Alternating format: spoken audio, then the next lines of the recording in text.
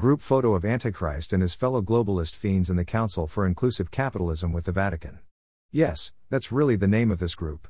Note, to Pope Francis write as Lynn Forrester de Rothschild, heiress of the Rothschild central banking dynasty, Mark Carney, former head of the Bank of Canada and the Bank of England, and Brian Moynihan, chairman of the board and CEO of Bank of America, one of America's, and one of the world's, largest financial institutions.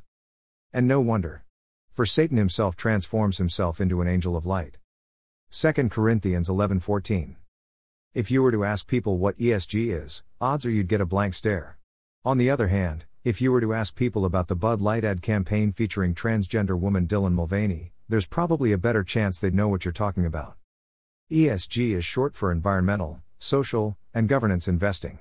According to Investopedia, ESG investing refers to a set of standards for a company's behavior used by socially conscious investors to screen potential investments.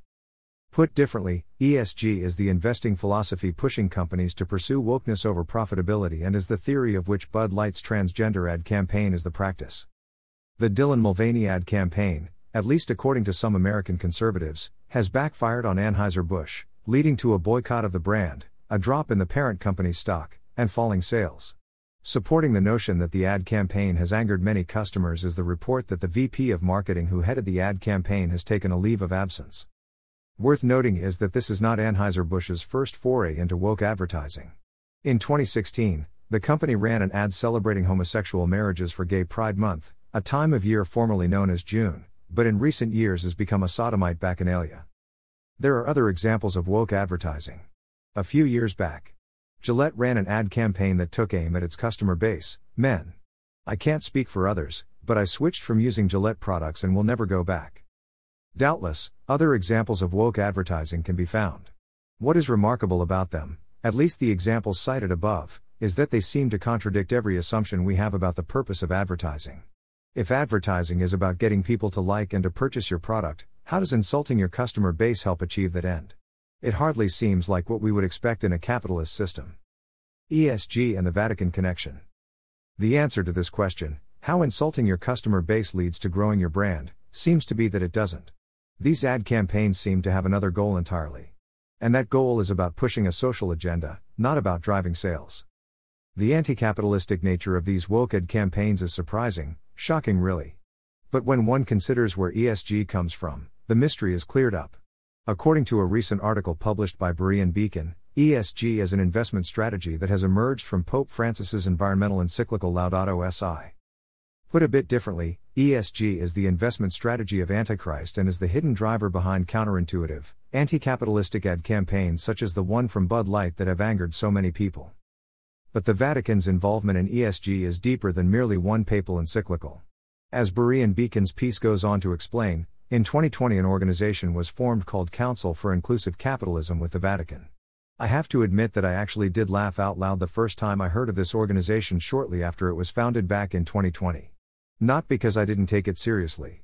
Anything involving the system of Antichrist known as the Roman Catholic Church must be taken seriously. I laughed because it was so obviously such an in-your-face and evil conspiracy that it struck me as both cartoonish and buffoonish. It's as if every megalomaniac nut-job Bond villain and Dr. Evil wannabe got together with Antichrist to form some sort of specter-like organization that manages to be at the same time laughably absurd, grotesque, and incredibly dangerous. You could almost hear them cacking together with evil laughter and saying in unison, "And we'll rule the world, blah ha ha ha ha." One thing about conspiracies that's worth mentioning, they're not nearly as hard to spot as many people think.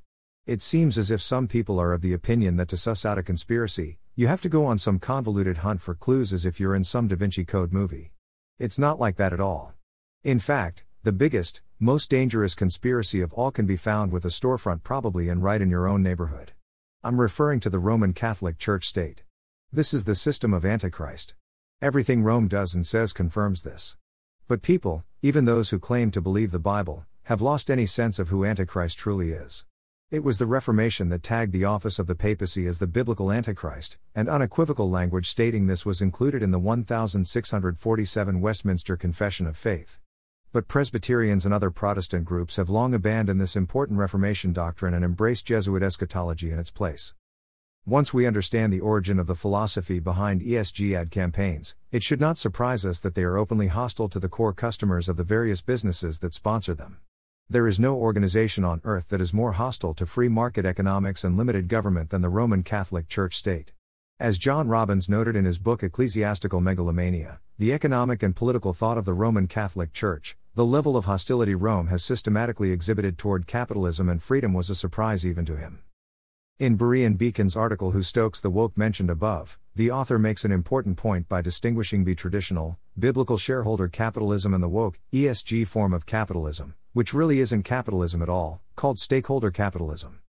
As the article explains, historically a business had to earn the trust of shareholders and the loyalty of customers in order to be successful. In other words, in biblical capitalism, a system of private property in which individuals and organizations can own and use all sorts of property, the goals of the business's owners, the shareholders, and its customers were aligned. A company would sell a quality product that people wanted at an affordable price, and people would buy it, driving sales. The company shareholders received what they wanted, profits, and the customers received the item they wanted. It was a win-win for everyone. But stakeholder capitalism is something different. As the Berean Beacon article notes, stakeholder capitalism has no concern for return on investment. It seems as though there is a purposeful intent to destroy what remains of our Christian culture.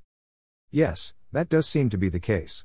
Businesses have been pushing woke social agendas since before the term was coined. In his article Rebuilding American Freedom in the 21st Century dating from 1996, John Robbins noted how American businesses were working to subvert civilization and freedom. In this article, Robbins cites the example of IBM, which was in the habit of sending its middle managers to its Armonk, New York headquarters, where they would be berated by a militant homosexual named Ted Chiles. If this was going on in 1996, one can only wonder at the spiritual poison that's being doled out there today in 2023.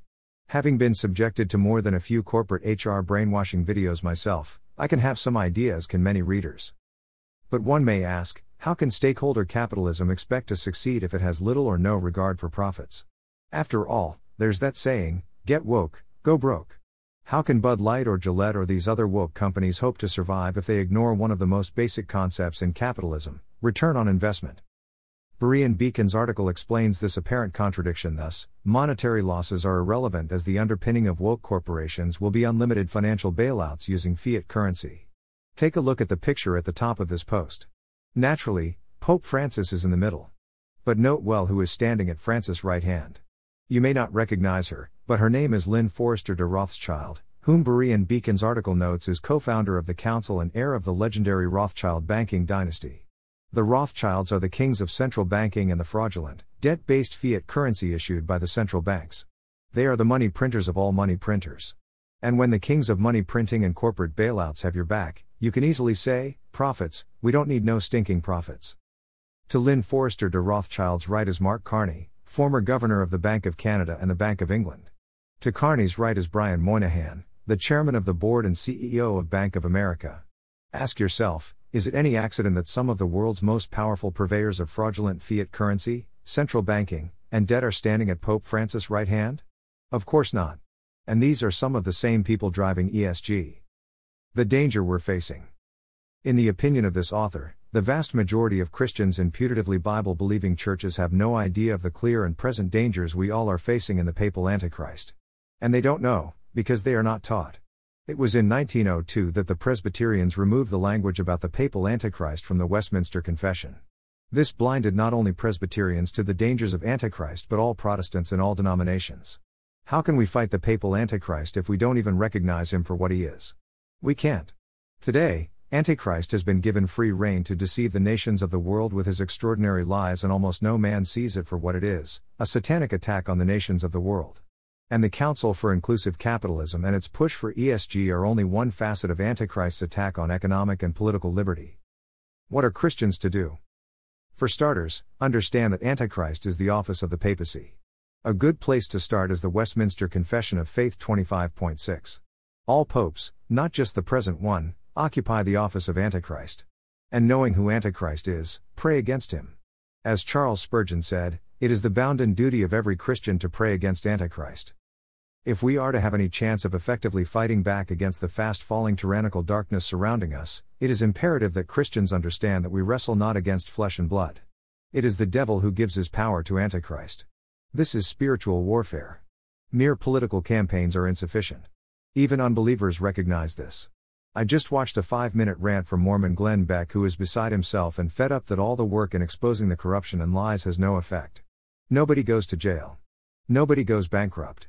Nothing happens. Beck's right. It seems as if all the expositions by all the independent journalists make no difference at all. It's as if we're trying to take out a heavily armored main battle tank with a BB gun. We can score direct hit after direct hit, but our BBs just bounce off and the tank keeps rolling. We need a higher caliber weapon. We need a bigger stick. And there is only one weapon with a high enough caliber to penetrate Antichrist's armor. There is only one stick big enough to knock him out. And that is the sword of the Word of God. May the Lord grant His people ears to hear what the Spirit says to the churches.